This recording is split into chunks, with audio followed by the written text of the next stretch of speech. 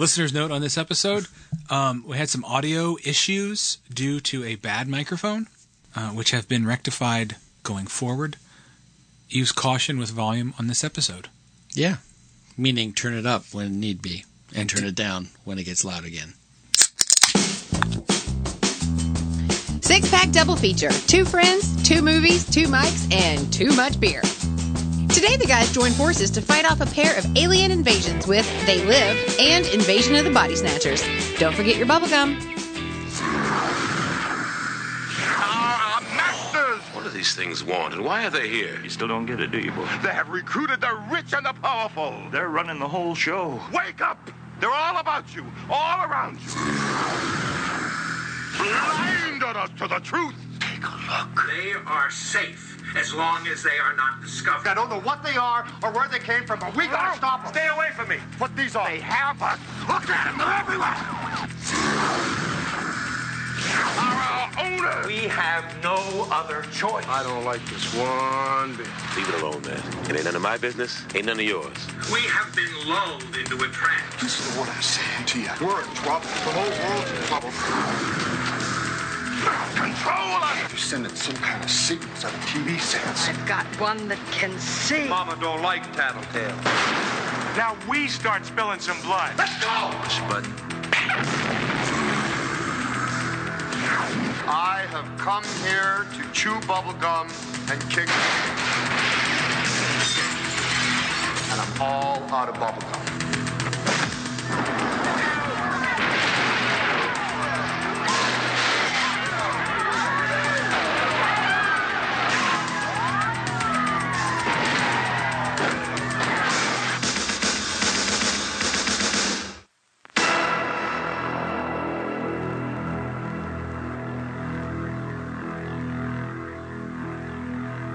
All of that, and they never say They Live at the end of the trailer. Yeah, it's kind of disappointing. It just keeps going. Hey, welcome in, folks. Let's talk about They Live. Yeah, welcome to our new season. Up until about 3 months ago, I had never seen this movie. Yeah. And I remember you being sort of upset with me. Well, I mean, look, it's definitely one of my favorite John Carpenter movies, but it would only make the list if it was in a Pick 6 list of John Carpenter films. Really? If I was forced to do 5, it may be on the sideline. So, but what's the plot of this movie? For those of you that don't know, like me 3 months ago, real quick, what's the plot? The plot is we have a homeless vagrant wanderer by the name of John Nada, who is down on his luck. He must have come from Saskatchewan or somewhere in that vicinity, because there's no way you can get rid of his Canadian accent, depending on the words that he's specifically speaking. That accent just comes right through. When he talks, he doesn't talk for like the first 20 damn minutes of the movie. Yeah, but when he does, it's right there. Oh, okay. And he begins to notice some weird things going on, and apparently the plot line is that aliens have come down at some point in time, who knows how long, right. 30, 40 years, and have indoctrinated and, I don't know, hypnotized, but I have pacified written down here. Pacified the collective people that live in, I guess this is Los Angeles. And they are brainwashed to just be sheep and consume. If you don't know if you see those shirts that say have the zombie bloody veiny face, it says consume. That's what the aliens really look like. Yes. And he somehow just notices some suspicious behavior going on to wherever vagrant lot. I like the word vagrant today, apparently. He the hobo lot. Yeah, as some church that's being utilized for other things, and then he comes across some sunglasses, and those sunglasses, in essence, open his eyes to not everything's right in this. Some sweet 80s era Ray-Bans. Yeah. But what I really like is the fact that the way Carpenter shot this movie is he it was 88, and It was he 88. actually had to shoot that, all of the footage that was in black and white.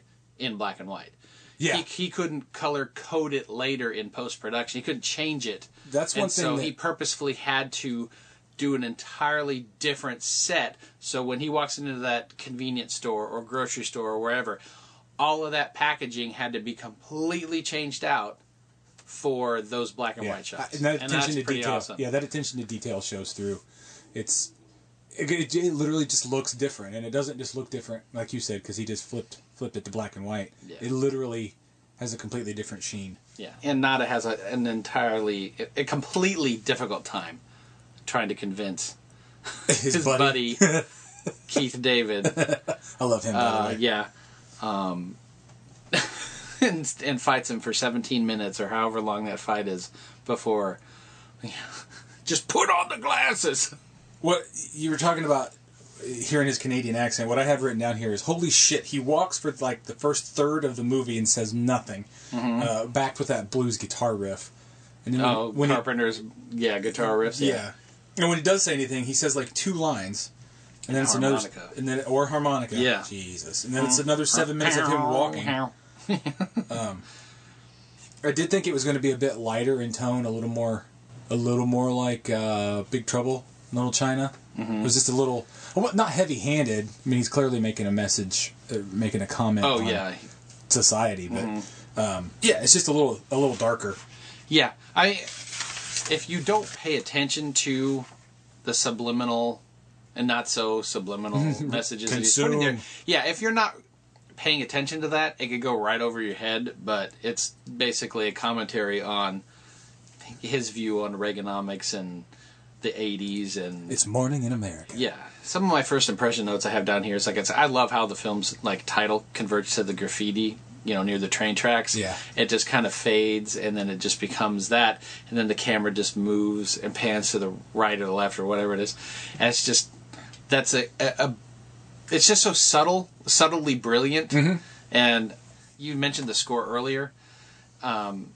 His scores, Carpenter's scores, if you don't know much about John Carpenter, he pretty much writes almost everything music-wise that he films. And he's not the most gifted musician. No, he's very repetitive in a lot of ways. He's not the most gifted musician, but it suits his films. Absolutely, it's just an additional signature of a Carpenter film, and so his scores are always just so simple and effective. But while they would rarely work in anybody else's films, they so work in his. But honestly, I believe that this score is probably one of his weakest, personally. Yeah, I don't want to say he focuses so hard on that harmonica. Was he influenced by Blues? Blues, but Once Upon a Time in the West. Maybe, I don't know. Because it's similar in the way that, I don't want to say rely, but fall back frequently on that harmonica and that riff. Mm-hmm. Yeah, I don't know. It sort of... It gets a little grating after a while. Yeah, that's a good word. A little displacing. Let's see what they'll do it. It only took 6.5 minutes before we see Roddy Piper take his shirt off. Took 6.5 minutes. I looked at him like, let me look at time. About 6 minutes, 30 seconds. He, for being his wrestler physique. A wandering vagrant, as you called him. Yeah. He's found time to get the reps in at the gym or somewhere. He is one fit hobo. That's your first title. Roddy Piper, one fit hobo. I'm going to write that down. That's the one. Sometimes when you start to break down plot points a little too much, or characters and what their motivation is and why they're out there, I'm like, why would someone leave their family in Detroit and then move just themselves, not their family, just whatever Keith David's character's name is, Frank, to work out in Los Angeles? Maybe his family sucks. He needed some distance. He needed to put some distance between himself and the wife and the living room was not kids. far enough away. I don't know. Keith David is one of those guys. He's intense. One thing I noticed about They Live, and I noticed a lot of things, but one I'm going to talk about right now, is for being an action movie, there's not a lot of action. No. This is more sci-fi-ish. tension. It's action light. Yeah. Which I don't mind, but No. like, when there is action, it's really good. Oh yeah, I mean that fight scene. Did you watch? To watch this for this episode, I bought the special edition Blu-ray, and I'm one of those dudes that watches all the bonus stuff too. And that fight scene took, I can't remember, an inordinate amount of time for them to film because. I might have that information here. Okay. Keith David's not a fighter. Roddy Piper is, he's a pro stuntman because he was a professional wrestler. So, and like they were going for it in rehearsals. Yeah, they were. It took them like 3 days or something. Yeah, it had to have taken forever to beat the hell out of each other. Yeah. I didn't. And how many times they slam each other back down onto that asphalt? Well, there's mats there, but yeah, still. but I'm not thinking that at the time, Absolutely. and it just my body goes, oh, I can't imagine how much that hurts. I didn't know it was based off of a comic book. I think the first time I saw this, my first thought was always that a movie starring a former pro wrestler isn't going to be that good, and while that may be an understandable viewpoint, I never take into consideration that they're always acting all the time on stage. I mean, in the ring. Yeah. That they are performers, and that they can perform and they can act because they're doing it the entire time they're there. But they're playing they're not finesse actors. No, they are. They're character actors. They're character actors. But my initial thought is, well, this is going to suck because this is stupid. Yeah. But it doesn't cross my mind until after the fact. I'm like, well, maybe it's not as bad of an idea as initially I think. Roddy Piper wasn't as big as, like, say, your Hulk Hogan. Right. He kind of, but it's for me, it's easier to see him transition to a B movie actor than it is Hulk Hogan because he's Hulk Hogan. He's America's wrestler. Yes, he is. And Always Sunny kind of did it by making Roddy Piper sort of the wrestler in that one episode. But it would have been fun to see him play the wrestler instead of Mickey Rourke. That would have been interesting. What doesn't work? Oh, before I even get there, Piper's performance was considerably better upon my second and third viewing than I had originally remembered. Because it had been a while since I watched it, and I'm like, I'm getting this. I bought like 2 or 3 of like all these new special edition Carpenter movies that came in. Yeah, sure. And he's really good at facial expressions and acting without speaking. Yeah, like when he goes through, he does a lot of that. But like when he goes through that church before he comes across the sunglasses, just the way he directs his eyes, looking, what he's doing. Yeah, and that expressiveness, I think, works for the character. So I took a weird ride watching this movie. Mm-hmm. To start with, I was so annoyed and then ultimately kind of pissed during the first act. It's like, is anybody going to talk? Like, that's what I have under what doesn't work. Some dialogue would be great. I mean, I get it's a slow burn, and yes, it is a slow burn. I didn't think about down. Well, that and it's a movie that's 30 years old this year. So I mean, they took their time sometimes, and the movie's only 94 minutes. It's a fairly brisk 90. But the first time watching it, if you're not like pulled in initially, I can see how you're like, is anything going to happen here? You talked about your second and third viewing of the movie, kind of making it a little better. By the end of the movie, I love this movie. Yeah, it's a bit of a horse of a different color. Right. It's a slow burn action sci-fi movie. But part of what it was too was, like I said earlier, coming from John Carpenter, I expected Big Trouble in Little China, that sort of quick fire, that kind of pacing, and I didn't get that, and I just had to rewire. Yeah, I had to check my brain. Sometimes you have to hit reset when you're watching an older movie, when you start getting used to the stuff that you're watching that's produced in 2018 and 2017, like attention spans that trying to get kids. I'm sorry, I wasn't listening. What? Exactly. Trying to get kids or younger adults interested in 70s and 80s stuff. That's just, these movies take their time, and man, when we get to the second half of this, there Lisa just with out. The second half of this episode is more my favorite half. And I enjoy that one, and it is freaky, but I mean, it's just kind of funny. I'll touch base on it later. But a Scientific Investigation Division SWAT truck.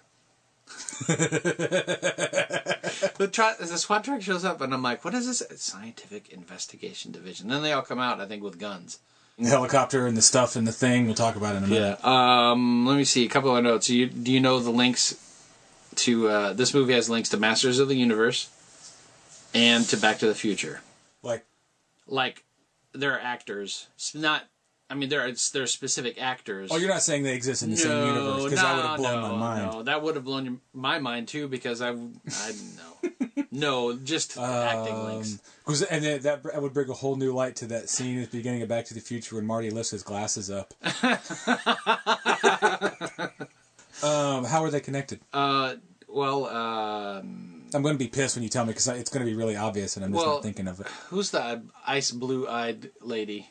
She plays... Oh, yeah. I was about to talk about her. I can't remember her character's name. Or her actor. Her acting name is Holly. The actress is Meg Foster. Yeah. She was in... Evil Lynn. Yeah. She Masters of the Universe is Evil Lynn. The homeless drunk on the park bench.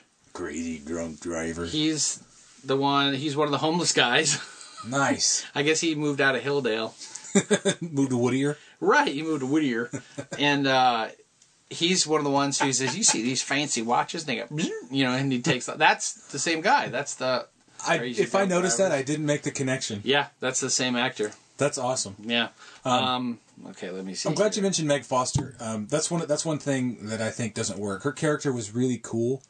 She was a really good character, and they didn't use her too much. No. Actually, I think they used her too little. They could have used her in a couple more scenes, I think. Yeah, because she's... The betrayal would have worked a little better, yeah. If I agree. You come back. Well, you don't get a chance to make a connection with her. Right. As much. I almost picked the fight scene as one of my pick 6 selections. Oh, I'm glad you didn't. I guess it wouldn't be. I almost did. That's a great fight scene. Oh, 5 times. I counted this 5 times Frank knees Nada in the nuts in that fight scene. As I put here, 5 times Frank goes knee to Nada's nuts in that fight scene. It's almost a It's almost like pornographic. How long? It's a pornographic fight scene. Yeah, without any nudity. What I mean by that is it's just so drawn out. Like Jesus, just one of you. Kill the other one. God. Or at least knock somebody out. When was the last time you saw an Uzi being used in a movie that wasn't from the late 80s or early 90s? They don't use Uzis anymore, Yeah, they don't. No. Huh. But they sure as hell use the hell out of them in this movie. What do they use now? AKs? I don't know. Yeah. That's odd. I didn't even think about that. The only soldiers were using the same device Egon was using in Ghostbusters. I did notice that. Did you notice that? Yeah. If it wasn't, it was almost identical. That thing, I read a Cracked.com article about things that turn up in other movies, and the PKE meter turns up in a couple of things, and I can't remember other than Ghostbusters and They Live what else it's in. But yeah, search that. It's pretty cool. What's another thing that's kind of interesting that dates the movie you just don't see is this. I love how in this film, it's still in the era that having a wall of TVs on display behind, in a window to bring people into their store to buy something, it was still relevant. You don't see that anymore. If I owned a store, I would definitely, do it. Yeah. It's cool. I think it's cool. It's a novel concept. It's a way to tell part of the story without having to, tell the story. It helps carry the story itself along. Like when we had a store called Daryl Hannah's character, in Splash and destroys all the TVs. I've only seen that like once. Once is enough. Yeah. Okay. Good. That's right. Is that a Joe Dante? No, that's a Ron Howard. Ooh. I liked that one as a kid. At some point, if we review that one, I'll have some not interesting stories. It's just I wouldn't mind adding that too. Splash is interesting. Season 3 if we get renewed. You can tell the AC kicked on in here. I was hoping it wouldn't be too. It was just pleasantly cool. Yeah, like Fonzie. Yeah. Plot point and pacing. I'm like, the film plays out fairly well at a brisk 94 minutes. They don't waste too much time giving the viewers the impression of what's going on, that there's something wrong, and then the perfect reveal with the sunglasses. But it does drag a little with there being a limited amount of dialogue in the beginning. That goes back to my what doesn't work. It's too little dialogue, and they rely too much. I don't know what they're trying to say with that riff, the blues riff, and I don't want to harp on it too much more, but... Get a keyboard, John. Go back to your keyboard. He kind of just did a shit job, if I'm being honest. He kind of did a shit job at setting up the world in the beginning there. Mm-hmm. Like a little more movement. Well, and like I put here with what not walking though. Well, it plays almost on too long, just like the fight scene. Mm-hmm. It almost drags on too long, like you said. And then the police beating seems a little too forced, perfectly staged to look just a little fake. Yeah. And it's like I wasn't sure if that was their intention or they just didn't have time to reshoot the scene a couple of times. Because when that area gets invaded and those people get, just the police beatings and stuff, it just they didn't sell it to me. It almost has a feel like he needed, in the editing room, decided, oh shit, the movie's only 80 minutes long.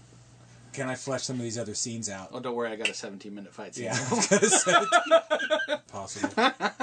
I can flesh out this police beating scene. Right. I can add a little more walking to the beginning sequence, and we'll hit that blues riff again, and then coup de grace. Got that 17-minute fight scene that I can stretch out for you.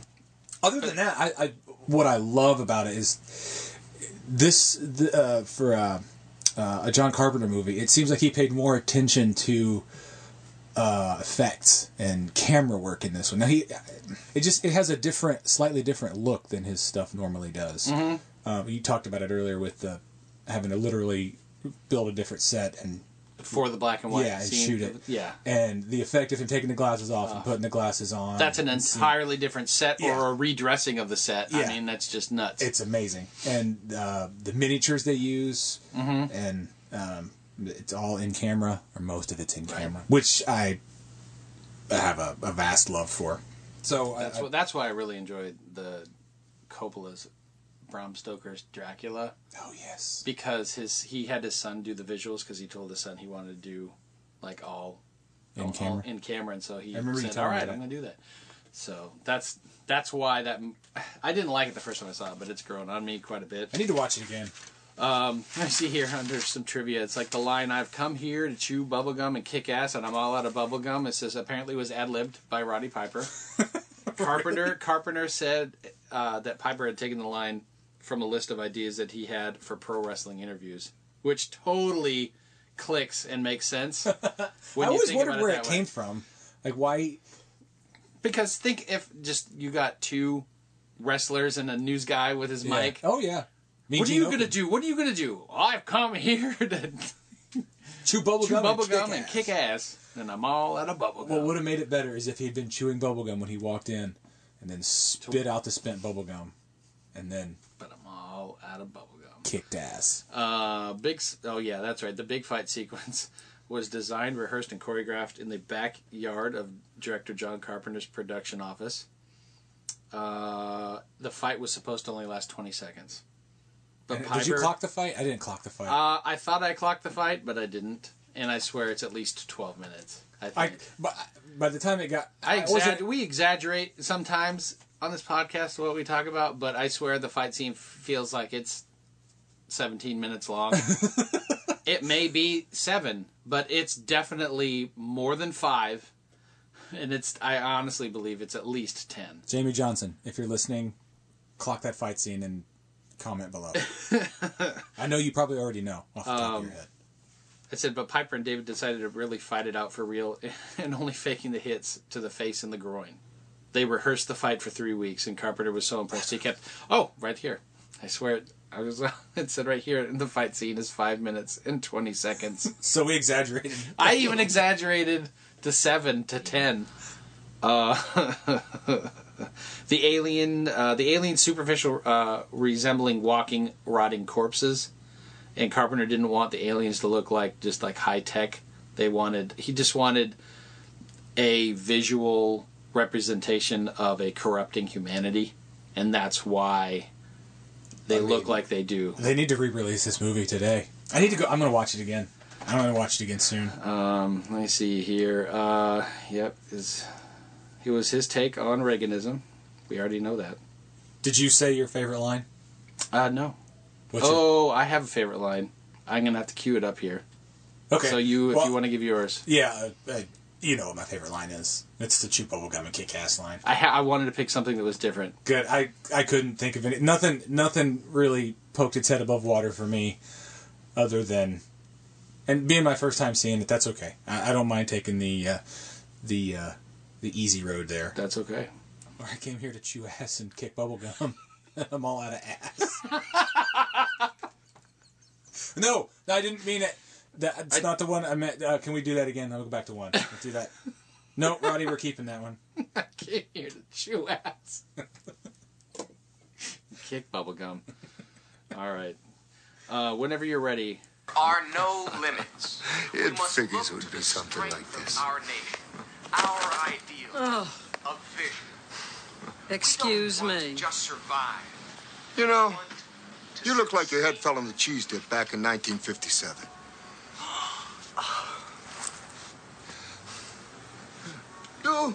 You're okay. This one, real fucking ugly.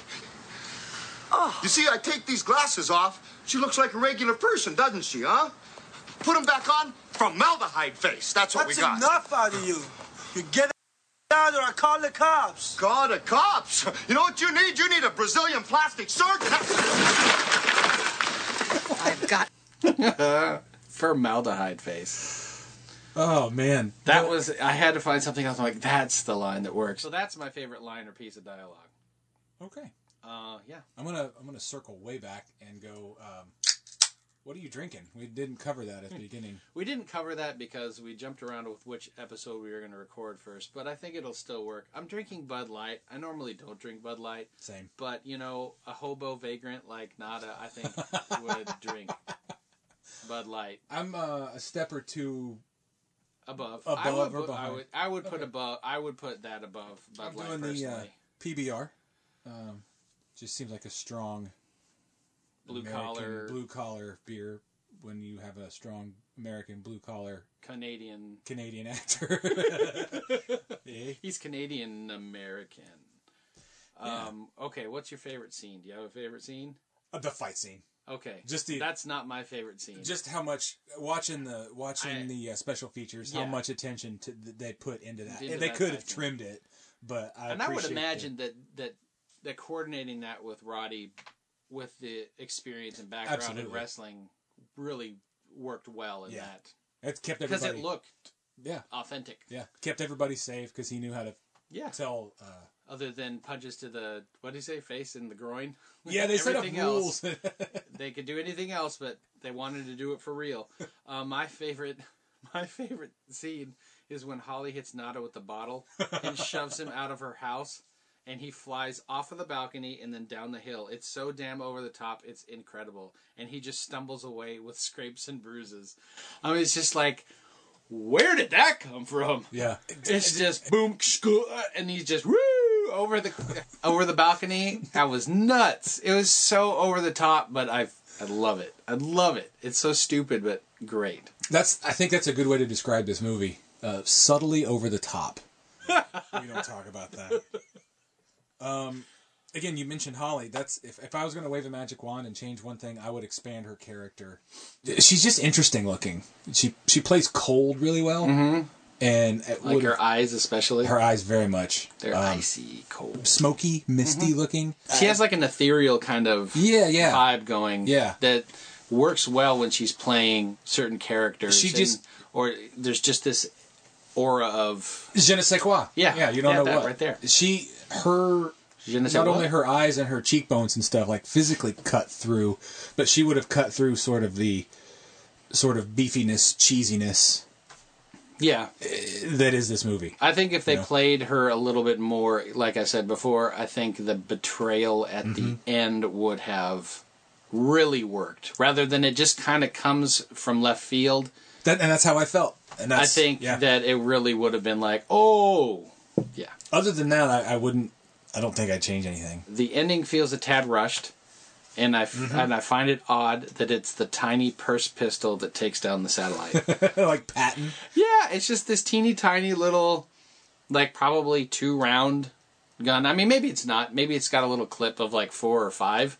But it's small, and it just seems odd that that's what takes down that satellite to kill the feed, so everybody sees the aliens for what they are. They are. If you had to recast the lead, who would you have picked to star in this film? I hope your answer is the same as mine. It may not have been. Here's literally what I have written, and I don't want to beat a dead horse, and I haven't read these notes since I wrote them. If I'd recast the lead, here's what I'd do. I'd beef up Holly's part, and that's the last time I'm going to mention that today, I promise. And I'd make the lead male be Jack Burton. I'd make this a straight up sequel to... Oh, that would be awesome. That would Big be... Trouble. Yeah, he's down on his luck now. Yeah. 2 years later. The you can Pork make it... Chop Express is more like a... the derelict, defunct, dead vehicle now, in some graveyard somewhere. I don't want to shit on... He's like the Chicharoni Express. He's not the Pork Rind Express. You know? I don't want to shit on Piper's performance because he does a great job. No, I don't either. I think probably at that point, Kurt Russell was like, I need to do other stuff than be in John Carpenter movies. I'll come back to make the worst one in like the mid-90s. I'll see you in about 9 years once I've done some other fun stuff and I need a paycheck. The only person I would, if I had to recast the film that would have fit the film itself, I would have put Bruce Campbell in there. Ooh. Well, he's another member of the Bubblegum Squad. He is. You know? I figured. I mean... Yeah. But... Which era Bruce Campbell? Bruce Campbell 1988? Probably 80s. Maybe. Okay. Yeah, 80s. Yeah. Yeah. Okay. Yeah, okay. Does it still hold up? That's all I have to say about that. Yeah. The film is almost more relevant in today's political climate than it was in 1998. 88. 1988. I agree. Got any final thoughts? Well, I've still got some comments. Just to kind of expound on what you said, it's sort of gotten itself into underground pop culture, if that's even a thing, with the stickers and the T-shirts of just the guy's face and it says "Obey." It sort of ironically proves its own theory by kind of shitting against product, or taking a shit on product placement and advertising and marketing, and it's become kind of its own little marketing. Yeah, that's true. Because the last movie I could think that did just the same amount of shitting on that would have been like Fight Club and consumerism. Yep. Oh, I didn't even make that connection, but yeah, exactly. Same point. Yeah. But the effects are always going to hold up because they're real. It's actually something that's being filmed, and so every once in a while, the little drone things are a little too composite-y. It feels like, and that's what looks stupid because it wasn't done in camera. Yeah. I bet you anything that it was done. I don't know if it was rotoscoping or whatever. I forget how he did that. But no, if I'm not mistaken, the little drones are real too, and I forget how he did it. It's been Were they? Okay, because they look. They're so real they looked fake to me then. And that's what it. That's why. Or maybe they looked fake when they were black and white. I can't remember. As far as final thoughts, I was expecting a different movie. I thought it would be more over the top all the time. But I wasn't let down per se. I just pleasantly surprised. And now that I think of it, keeping Roddy Piper more low key was right for the movie because he was so as Hot Rod, Roddy Piper. The only thing missing was a kilt and a slightly shorter mullet. Yeah, I love the story. I love the special effects, and I really, really love this movie. It's going to be a staple around this house, whether I have bubblegum or not. I put in here the film is fun and poignant. Carpenter avoided the subtlety of painting with very broad strokes, making sure that we all knew how he felt about the current administration. Even though it was almost out. Right. The film also carries some very clear messages about capitalism, conformity, poverty, and the horrors that everyday life can be for some people. And those are some of the things I didn't really think about until rewatching it again, going, well, just kind of conformity in itself, and just there are some. I mean, it really sheds a light on a homelessness epidemic. Yeah, that was one of the things that was jarring to me. It was like, it's not what I expected. It's like a documentary almost. Yeah, but it's all done with a good sense of humor and an almost teenage sense of rebelliousness. His film is sure, I see that. It's like it has that touch of adolescence in trying to prove his point. It's got it's got kind of one foot in adolescence and rompiness and kitsch and all that, and the other foot in adulthood. Right. Like it's a coming of age John Carpenter movie. Is there any movies that you would be able to provide a better, or at least a comparable recommendation of the same genre? I really didn't have anything. Escape from New York. The only thing that I had, have you ever? I mean, it's only similarity in the situation of the lead character. If you've ever seen Dark City, I love Dark City. You know how he kind of wakes up and realizes there's other crap going on that no one else knows about. Yeah, that's the only, really, the similarity of the two. Yeah, but it has that same initial feel to it of like you can't quite describe the tone. Yeah, no, I think that's a great but it's a great description, or a great alternate also ran. But if you're talking John Carpenter movies, I typically try to stay in the John Carpenter universe. Yeah, and because he's so hard to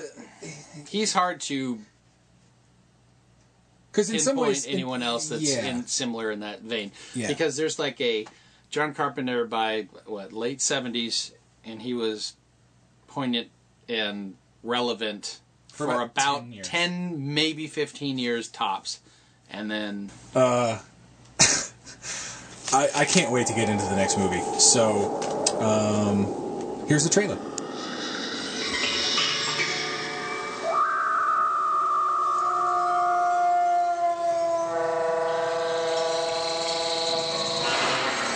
Come from a dying world.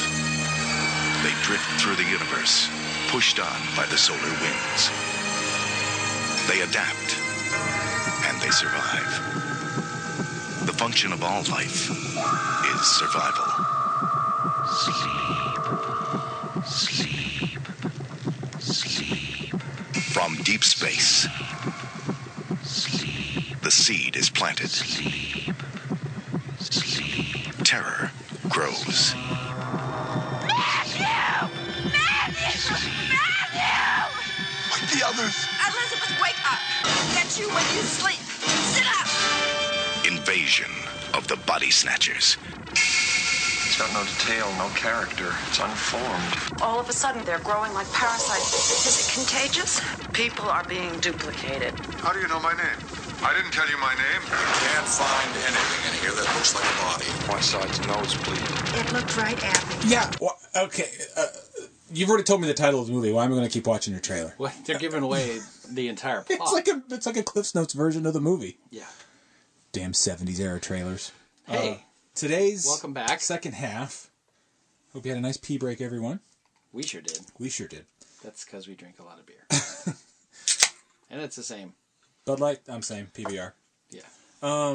So, if you haven't figured it out, this half, keeping with the theme of invasion and aliens, and is the 1978 version of Invasion of the Body Snatchers. Yeah. The Donald Sutherland version. The Philip Kaufman directed version. He did, oh man, now I'm blanking. Cocaine? Yeah. Probably. He was one of the original screenwriters until it became just story credit for Raiders of the Lost Ark. He did The Right Stuff, I believe. Cocaine. Yeah, cocaine. He's done some other stuff. I've been indifferent to the work that I've seen of his. So, but yeah, this was directed by him. What else has he done? Directed wise? Without pulling up IMDb, I'm kind of. Oh, The Unbearable Likeness of Being. I think he did that. Oh, cool. Yeah, haven't seen that either. I haven't either. I like that title though. I've always apparently it's incredibly depressing. It sounds like it. Incredibly depressing movie. Like The Incredible Shrinking Woman. From the jump of the 4 versions of Body Snatchers that exist. Oh, that's right. This is my favorite. It's right in that late 70s. Yeah. Sort of just that tone, that vibe. The 94 version is okay. I've never seen the 94 version. It was I've got it written. I've seen the 50s version, but it's been so long I can't remember. Or I've seen parts of it. I've definitely seen parts of it with that guy that was the bad guy from UHF. He's the one that freaks out at the end in that famous scene, and they reproduce it. I believe in this version. Getting into it, I've got so many notes and side notes on this one. You can go sideways on this one. So Yeah. turn your phone to the side, because it's the only way you're going to be able to understand this. To hear it correctly. Otherwise, it sounds like... Yep. Well, slightly silly at first, man. Realizing that the invasion happens through some like sort of cosmic cross-pollination is really disturbing. The credits? Yeah. That's the first... I have that written down, too. I mean, it made me it initially made me think of the Steve Martin movie, Bowfinger, doing the movie within the movie. Chubby Rain? Chubby Rain. And that's what it made me think of. But that's not what I have. But when you pull back and really think about it, it's like, God, we wouldn't survive. Not a day. No, and that's really kind of frightening in that respect, and it gets under your skin. I wrote down the credits look like a video of smoke sperm. Smoke sperm? Yeah. Yeah, I mean, it creates perfect paranoia because it does such... Humans in general are such creatures of habit that they do a really good job of generating that paranoia of how we know and observe the everyday people in our lives, to where you notice something different, something's not right. What? Yeah. Is that not the same person? Or, I mean, it's a guttural, primal, like that fear. I can't say any better than what you just said there. You get. That's why I find this movie so disturbing and kind of creepy. I'll talk about it later, but that's part of the reason this movie has been remade so many times. But yeah, you hit the nail on the head. It's whether you know it or not, you place your trust in people. Yeah, you blindly place your trust in people, and then you place your more trust into the people that you know, and just the fact that you could be around someone that isn't really the same, but you don't realize it, is just... You don't mean commies, do you say? No. Have you now, or are you now, or have you ever been? It's actually what I was going to talk about later. It's used as a political... That makes sense, especially in the 50s. In the 56 version was very much... I never thought about that, so the commie scare. Okay. 78 was just sort of...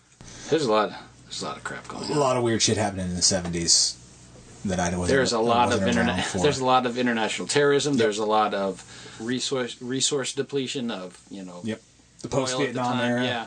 It was just, the world. Excuse me. The world was sort of an upheaval, not upheaval. The 60s put the 70s on a crazy spin, basically. And this is sort of almost out of control. Sort of a response to that. And I'll talk about the 94 and the 07 version later when I've got the notes in front of me, because I don't remember what I've written down of what they were supposed to represent. But each era's version sort of is a mirror of kind of what we were afraid of in that era. Yeah. Up until we watched this, both of these movies, I hadn't seen either They Live or this version of Body Snatchers. And I've seriously been looking forward to this movie because I love the plot. Oh, I know. Since when I started watching this, after about 30, 40 minutes in, I just looked at that and went, I could see Donald Sutherland going to the wardrobe going, come on, no, look, we paid for the raincoat, you're going to wear it. That is a custom tailored McGregor. I mean, I know they're in San Francisco, and it's a little more rainy sometimes there, and cold and windy, but look. It's a London fog. You better wear it. I don't know. Yeah, if you don't know the plot, real simple. Alien sort of fungus. Space sperm. Smoke sperm. Is able to travel through the vacuum and cold temperature, high temperature radiation, all that of space. When they get to a planet, they use this really cool backward in-camera practical effect to go up your nose and get into your body and make a clone of you, and that's how they perpetuate their species across the galaxy. Yeah, it's like they clone you, and then you deteriorate once you go to sleep, or it's like a weird parasitic sort of thing. It's like, now this is 2.0. 1.0 is in the backyard decaying right now. We have new technology. In this particular iteration of the movie, you are given the hope that a grumpy health department agent is going to be the one to save the day. Is this a rat turd? That's my favorite line. Or a caper? That's my favorite, Is it? That's my favorite line. It's a rat turd. Then a caper. A rat turd. Then it's a caper. If it's a caper, then you eat it.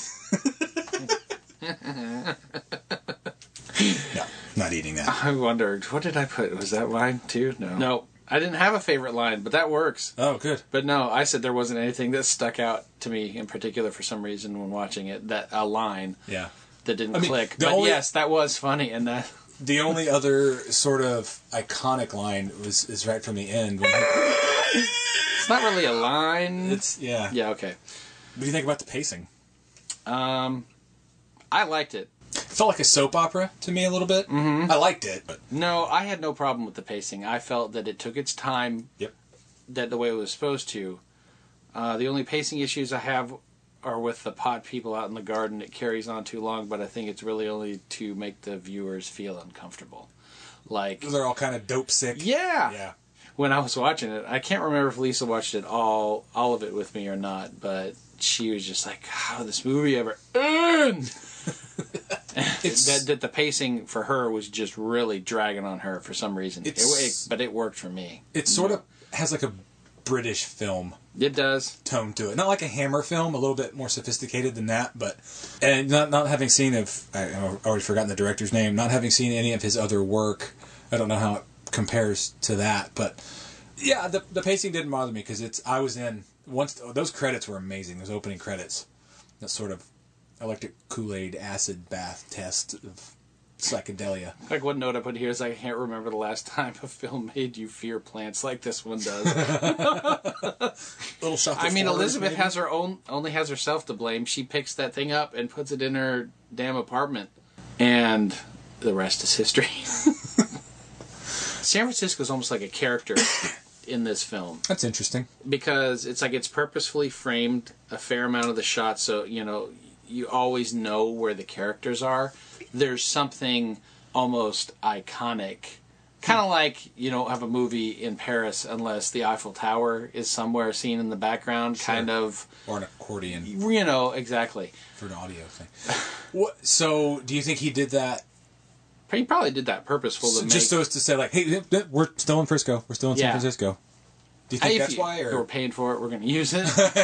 Like the raincoat? Right. Make sure you get that McGregor tag out there so we know it's a good raincoat. That line is one of my favorite lines, and I don't know if you've ever watched anything. I know you have, but as the audience of 7 that listen. 8 now. Okay.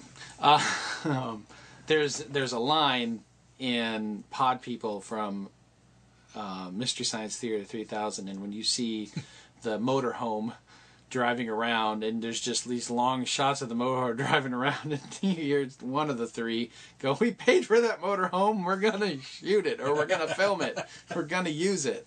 However it goes, and every time something just seems to linger on too long or carries through, it's like, look, we paid for it, we're going to use it. Make sure you get it in camera.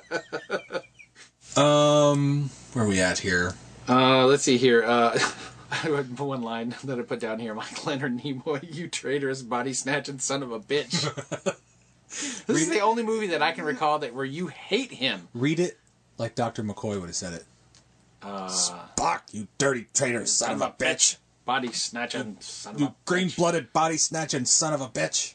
It is interesting, the social commentary that it made on the fact that humans aren't who they used to be by eating junk food and breathing junk, because it kind of made commentary on, like, it's another layer to this era's version. I forgot that I had put that down. I'm like, because I remember it making comment in some way, shape, or form about how unhealthy people eat and what the bad air that they breathe, and so it's another commentary on kind of pollution at that time. Yeah, which makes sense. This being unhealthy. This version is the first. This is based on the book, cleverly titled Body Snatchers. But this that was a book. This was the first. So it's a book, and then 4 films have been made from it thus far. Wow! It's been 11 years since the last remake. So we're closely approaching. We're getting close version to 5. Yeah. This is the first remake, the first do-over, and the 56 version takes place in sort of a small town America where, I think I said earlier, I mean, it's an alien presence, but it's communism is what you're just reflecting it against. Mm-hmm. And this one, it goes to the big city, and it goes to what you were saying. It reflects overpopulation and pollution and garbage diet and just Okay, what's the is there commentary on the 90s version? Let me just look. If you had something, well, you look at that, man. I was expecting one of those pod creatures to say, "Open your mind, Quaid. Open your mind." Because that's I love the kind of slimy, greasy, plant and biological. Kind of like Cronenberg. Yeah, it was kind of Cronenberg like, wasn't it? It's just so creepy and gross. But that's what that made me think of when I saw kind of the pod people when they when they hatch and they're just kind of coming out of their cocoon shells or whatever. It's gross. I don't seem to have written down what. How about the 2000 something with? Don't have that one either. All right, well, they may have been insignificant. 50s and the 70s had a lot more commentary on society than movies sometimes did in the 90s and past that. So that doesn't surprise me. Or you were 7 bourbons in and couldn't find anything.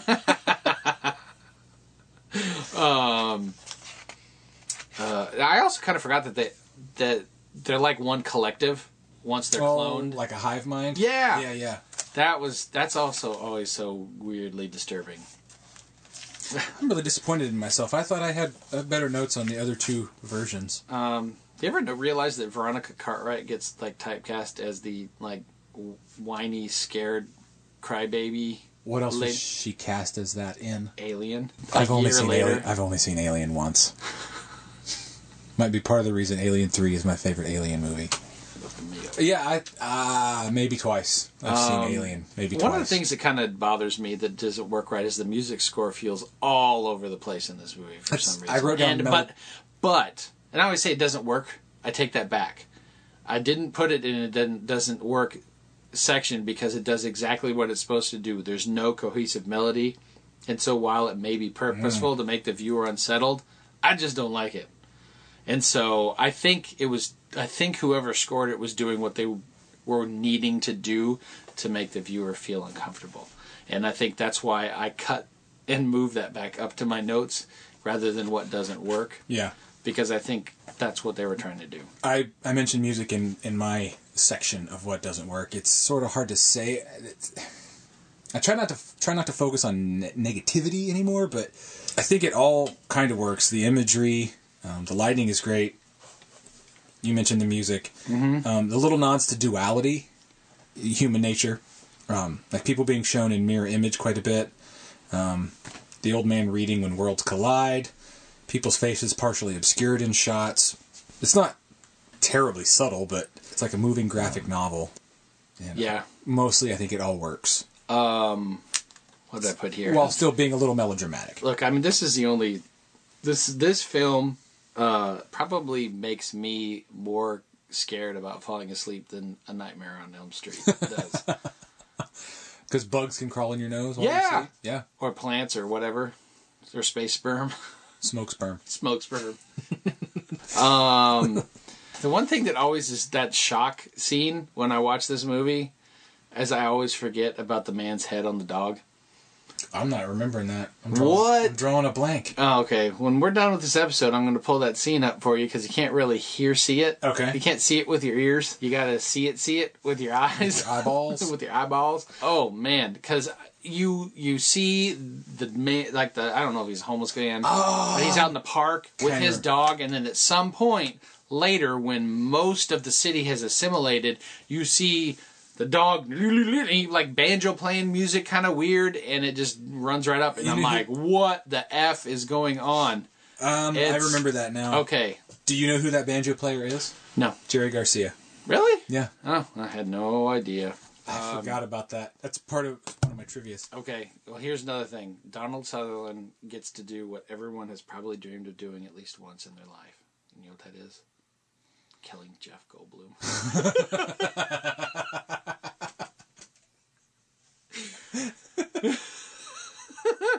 Why do you want to kill Jeff Goldblum? I don't know.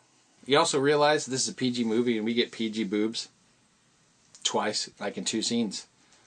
It's towards the end before the warehouse gets set on fire. You see Elizabeth.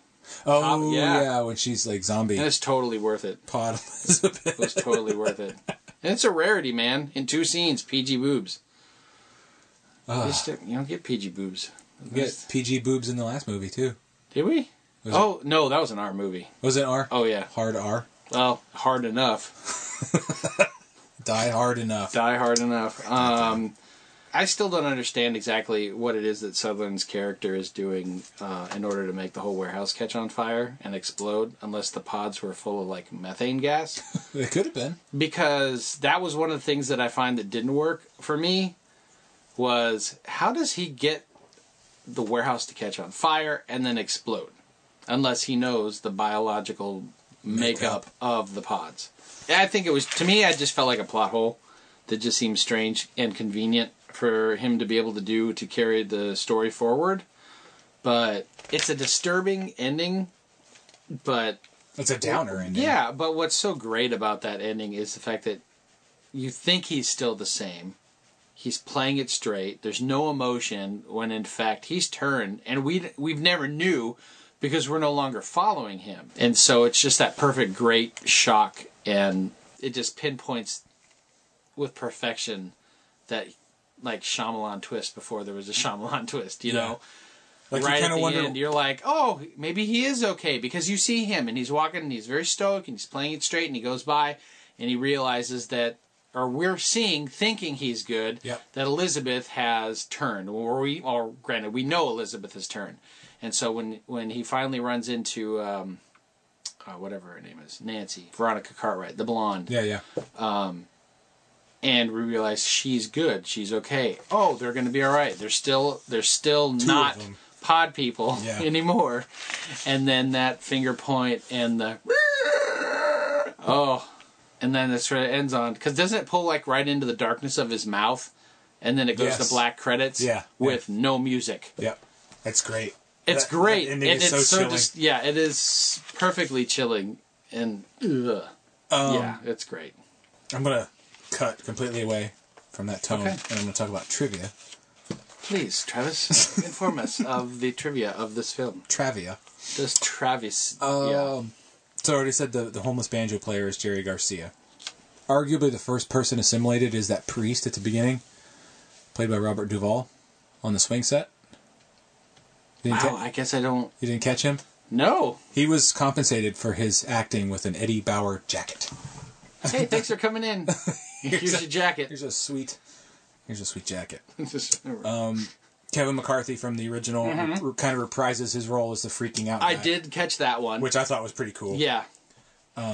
This is what I found this one really interesting. Natural background noise, like crickets and birds chirping, as the movie progresses. Do they disappear? They start to fade out. No, I never even made that connection. I mean, it's a subliminal thing. It's so cool. Until it's only mechanical sounds remaining. Because the humans apparently presumably have... Everything birds don't chirp when they get assimilated? I guess. I don't know. Or do birds get assimilated?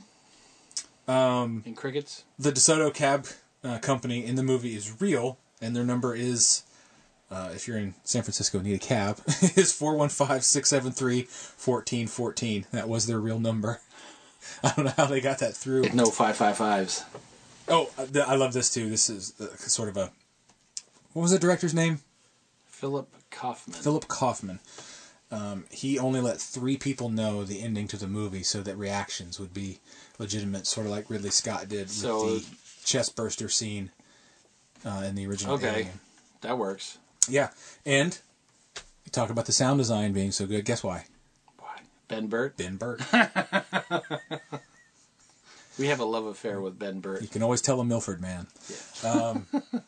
That was all the really good trivia I could find for it, but I thought a couple of those were really cool. So what's your favorite scene? I left it blank, man. My favorite scene still is the last 3 minutes. It wins the movie.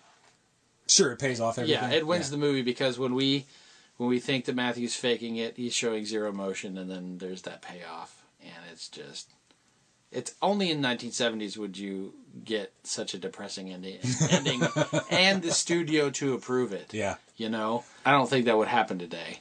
Not a major movie, no. Not really. I love...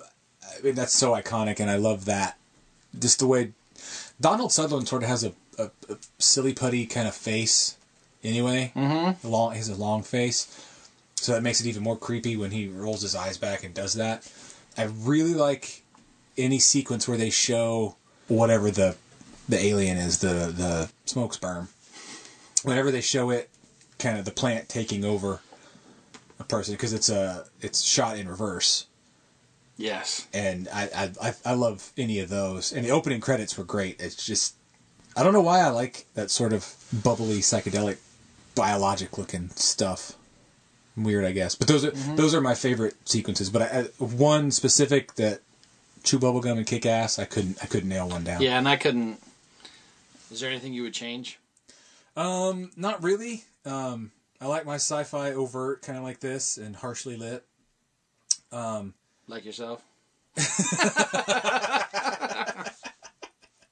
You can place it in the 70s and add Leonard Nimoy. And, that makes it all the better. The only thing that I would have taken out was the human head on the dog. A little much for you? Well, no, I think it's strange, and personally it takes me out of the seriousness of the film. It takes me down a notch to where my tension is not as high because it seems almost stupid. Gotcha. I can agree with that. That's probably what I would have taken out. I don't know that I would remove any. I mean, I would allow that. I would give you that. I don't know that I would take anything out. Okay. Would you recast anyone in the lead? Alan Alda. Oh, okay. That actually, I think that would work. They would have played it so differently with such sort of incredulity. Well, and here's the toward funny what thing. was happening. I like Donald Sutherland, but he is not the nicest looking man. No. Not that it matters. He's just kind of peculiar looking. Mm-hmm. He's just kind of funny looking. Like how? Like, just sort of funny looking. But he is. But he, maybe Steve Buscemi needs to play. See, Steve Buscemi could be in the remake. Oh yeah. See, we're getting. No, I put 1970s Paul Newman would have worked, but no one would have ever trusted Paul Newman in another film if the ending stayed the same. I don't know how well the audience would have played or not played it. I don't think the ending would have worked with him with that ending. I'm just trying to picture. They would have expected him to save the day. Sure, exactly. And when he doesn't. He would have lost a lot of audience members wanting to see him in anything else. Yeah. As that son of a bitch betrayed us. 1, 2, 3, go. But I think it could have worked, maybe. It's not the right... No, it's not the right movie for him. That's why Donald Sutherland's in it, and that's why it works, but it's just... I was just trying to think of something. And there are going to be times... Choice, yeah. No, and there are going to be times when I may not be able to come up with something. And I'm not going to rack my brain over it. Well, that's why I've got a go-to for each one. Oh, well, that's good to know. Yeah, I'm not going to tell you who it is. Okay. You know. Does it still hold up? Absolutely. That's what I put right here. Absolutely. All the practical in-camera effects are still quite good and really effing gross. Because they are. It's so biological and gross. The reason it holds up is because it gets sort of reinvented for each generation, like I talked about earlier. Mm-hmm. I remember really liking the 1994 version. So much so that... I don't remember what its theme was. I should revisit it, I guess. Each version still holds up in its own way. Because it's not trying to be timeless, I guess. Right. It tries to snapshot a... Morning in America, afternoon in America. Evening in America. And then... America. After dark. After dark. Right now. My final thoughts on this one is basically that Body Snatchers, Invasion of the Body Snatchers, it's a perfectly disturbing alien invasion film. It captures that feeling of that time period, but it still works and is relevant and still relatable today. It plants its roots in paranoia, absolutely, and never letting the viewer go. There's really no. They don't get safe for a second. They don't get safe for a second, and there's really no like. I'm going to let the viewer catch their breath here for the next 2 minutes and take their mind off of this before I'm going to go back and scare the ever living crap out of them. And that doesn't happen in this movie. So there's no letting that tension go. So it's just constantly turning and not letting go, turning and not letting go, and then you hope at the ending, nope, wrench. Have a nice day. Yeah, it's dark. Hope this wasn't your first date. Movie. It's dark. It'll be your last date, and possibly two. I mean, it's dark, it's unsettling, and it's by far one of the creepiest PG films I've ever seen, and at least one of the creepiest PG movies I've seen in a long time. Yeah. The fact that it's still just weird to think that movie's PG. My final thoughts were close to the same. It had all good things. Science, fiction, 1970s socio-political themes, sweet special effects, time for all these elements to melt together, marry, and deliver a great film. Not to mention that it was a classic already. To take a run at it 20 years later with a new set of fears only keeps it fresh. Adding Leonard Nimoy makes it even a little bit sweeter. I would recommend this movie. Really above all the other iterations of this particular story. While they're all slightly different, right? This one is my favorite of them. This one's the keeper. Yeah, of the. I couldn't think of a movie related. Oh, I could joke. What? Oh, movie related. Oh, joke? Oh, I've got better. Oh, equal. I've got a. Yeah. You go first. You want to go first? Or you want me to go first? I'll go first. Flip a coin. No, you always win the coin toss. If I was going to recommend, I don't want to say better, but movie, equal movie or a movie of the same theme or genre, it would be Alien, with a very similar theme. The one that you saw once. The one that I saw once. Once. The theme is sort of. I never thought about that. That does work as well. It's an alien movie. You're sort of being raped. Yeah.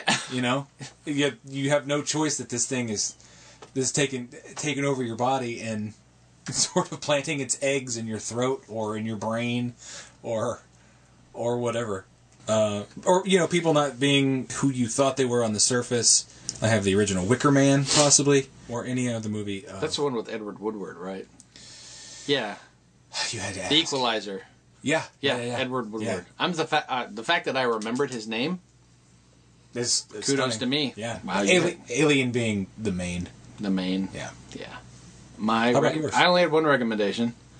It plays and shares the same thematic issues of paranoia, and someone isn't the same anymore, and it's really effing gross, and it's called The Thing. John Carpenter's The Thing. Oh, yep. I have that written down too. I have The Thing. Yeah. Yep. It's at the bottom of my notes. No, it's. I would grab The Thing over watching Invasion of the Body Snatchers easily. Really? It does not disturb me as much. No. As Invasion of the Body Snatchers. Invasion of the Body Snatchers is like one that it's like, I watch it. All right, we watch again. No, maybe in about 4 or 5 years because it's gross. It gets down in there. It makes you want to take a shower. I mean, after you watch it, you feel kind of dirty. You feel violated. You want to watch something happy and pleasant. Now, The Thing is not necessarily going to throw you in the same mind frame, but it doesn't. I think the theme with The Thing is more sort of isolation. Yeah, that too. But same with Alien. It's interesting that you picked The Thing, which was from 1980, wasn't it? 82. 82? Yes. And I picked Alien from 79, and this is from 78. Yeah. So it's all kind of America had a real fascination with being violated from the inside, with the exception of Alien. Or being eviscerated. I would absolutely recommend this movie. Mm-hmm. So yeah, I'll put a bow on this episode. Yeah. Do you give the Gene Simmons horn recommendation?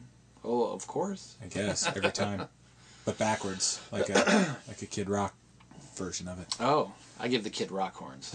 You'll give the Gene Simmons horns. Yeah. And you're doing you're releasing these long form episodes on what day?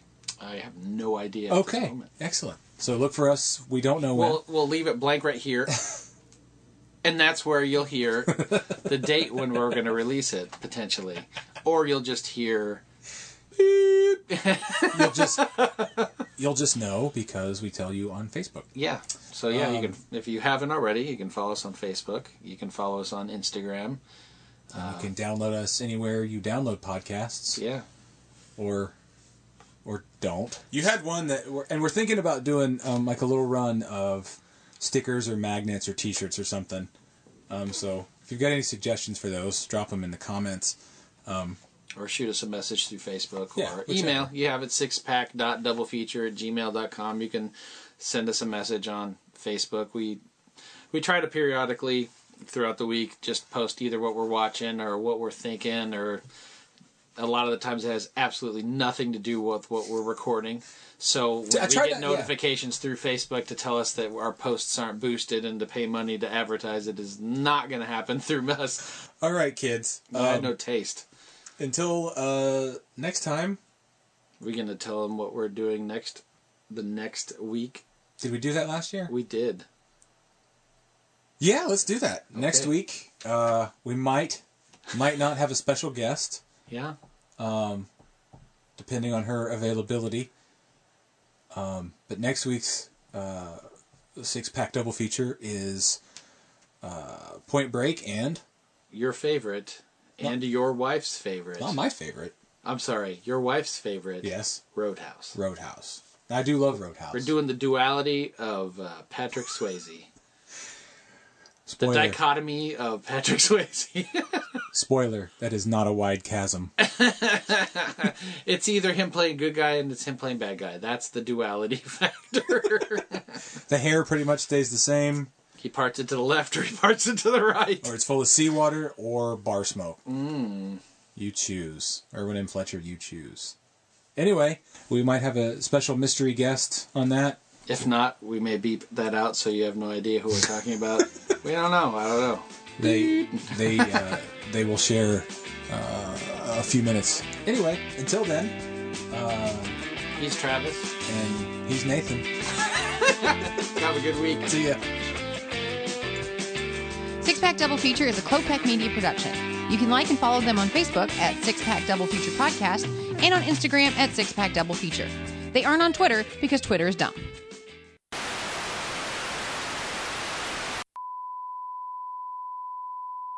Six Pack Double Feature presents Tangents. Look, the guys stray off topic and get distracted sometimes by... I said dude a lot, but that doesn't mean anything. Okay, a lot. But it's still funny. Just think of it as a sweet, sweet clip show. What's on your mind, guys? Oh, man. So it's Six Pack Double Feature. I'm Travis. I'm Nathan. And, all right, first thing, real quick. If I was going to do some sort of like fantasy movie or like a graphic novel, more like a way better Expendables. Right.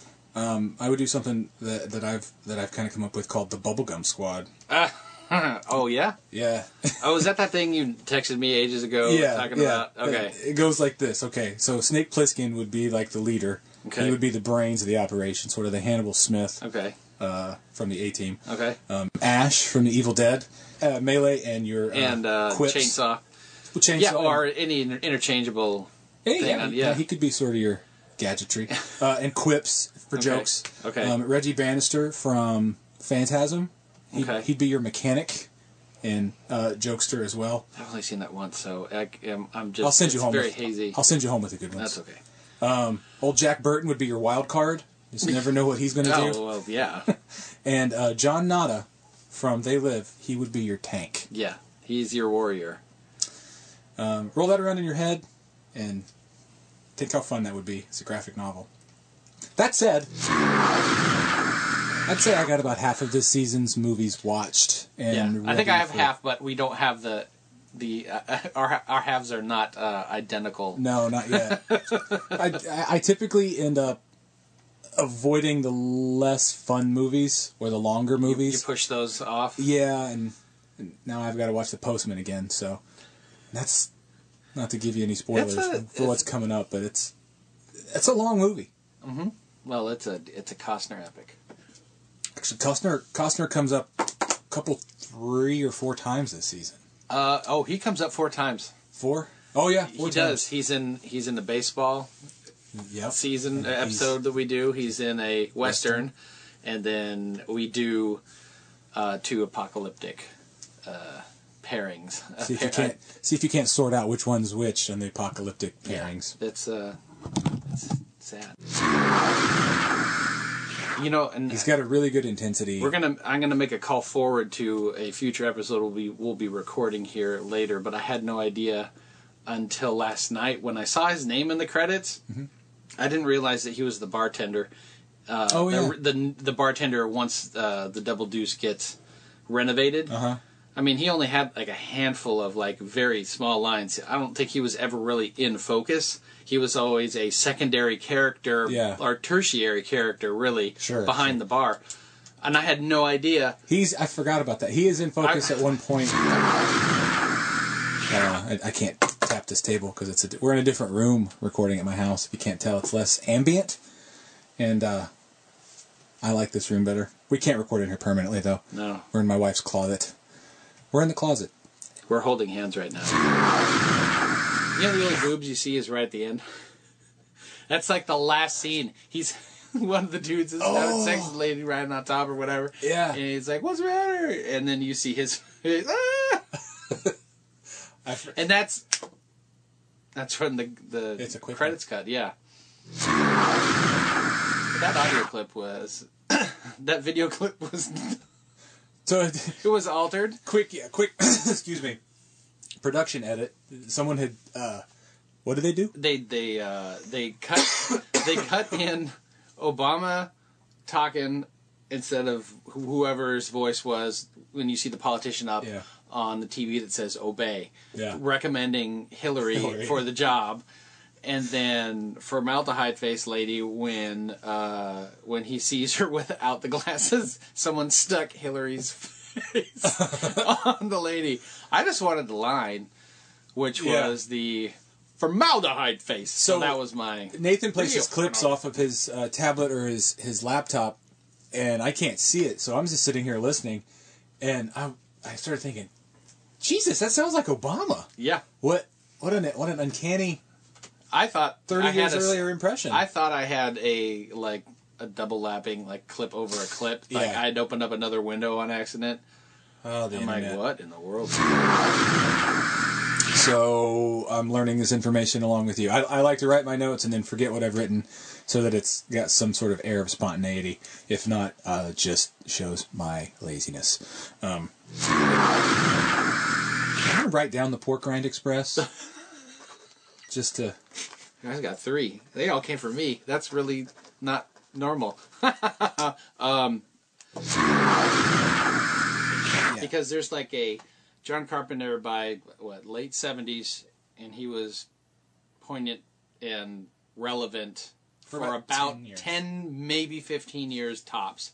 And then by the mid-90s, he was... I don't know anything. He was still doing stuff after the mid-90s, but it wasn't anything that anyone really... I didn't care to see. And when I did, I was unimpressed with it. Yeah. It just seemed like... You mean Escape from New York or L.A.? Yeah. I mean, I think that was probably the final nail in the coffin. Because I remember he did, vampires, and that was all right, but it wasn't anything... Wasn't James Woods in that? He sure was. Yeah, I don't watch things featuring James Woods unless it's Casino. That's about it. Yeah.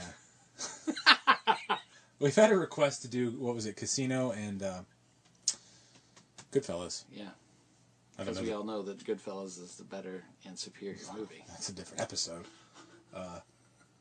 That I don't know we'll get to this season, but... Maybe that'll be our bonus episode. Could be, yeah. We'll give you a choice. You want a choice. And you guys vote on it. It's still early yet to get there. Get there, yeah. Mm-hmm. We're literally halfway through the first recording, and we're already talking about voting for an episode that comes after episode 8 of the 8 episodes that we're going to do for this season. It shows you guys that we plan, that we have this thought out, and we like doing it. Yeah, a comic book it might work. No, it probably would work as long as you could get at least the rights to use the character. Yeah. Yeah, that would be interesting. For some reason, I've written down here, holy shit, they're Kimmy Gibbler's parents. I guess the smoke sperm is Kim. You never see Kimmy Gibbler's parents in Full House. So I don't know. I'm glad you said that because I was like, I know that name, but I can't place it until you said Full House, and I wish I hadn't known that in the first place. We've got a few extra episodes this season. I think, what did we do, 6 last time? We did 6 last time, then we did a favorites, so that ended up being a total of 7. We're doing at least 8 that we've kind of put in place. Scripted up. Right. Yeah. And then I'm working currently on a list of possible pick sixes for like a year from now. Or 6 months or whatever. Whenever, whenever it happens. Don't look for us to be, once we get these episodes lined up to release, edited and ready to go, it'll be on the weekly. Yeah. Just hoping you don't use Stitcher, because I haven't figured out, while Stitcher is up and you can see the trailer, it's not pulling in any of the feeds. So I apologize if you're trying to follow us on Stitcher. But everywhere else, the feed is there.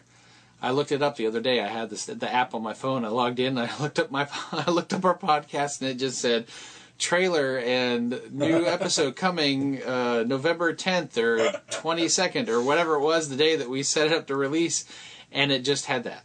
So if you're using Stitcher, we apologize, because there's no way you're listening to us if you're using Stitcher. So don't use Stitcher. I make us laugh. Mm-hmm. We make me laugh is what I meant to say.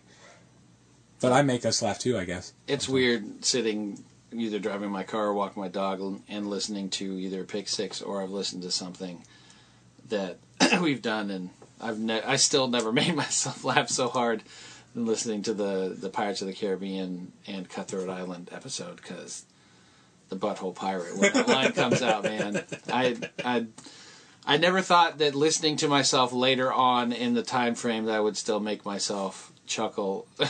I mean, it's just one of the slogans for the T-shirt that I was Nathan T-shirt that I was thinking about was Superman is a dick when he's drunk. Because he is. He is a dick when he's drunk. Well, if you've ever seen Superman 3, you'd know. So why does Superman 3 come up so much in this podcast? I don't know. I think that it may be something we're going to have to talk about if it keeps being brought up. Because we brought it up over fight scenes, I think, potentially. Isn't that what? You brought it up over what scared me as a kid. Both of us, it scared us both as a kid. I think didn't make my list. It made your list. It was your number one. Right. And I don't think we've talked about fight scenes, or if we did talk about fight scenes. It wasn't in fight scenes. I don't remember where else it came up. Superman 3 has come up multiple times. So it may be something that we're going to have to revisit and talk about. Because it's a great movie. That may be a bonus episode. Six Pack Double Feature is a Klopek Media production. You can like and follow them on Facebook at Six Pack Double Feature Podcast and on Instagram at Six Pack Double Feature. They aren't on Twitter because Twitter is dumb. In Southeast Asia, we call this type of thing bad karma.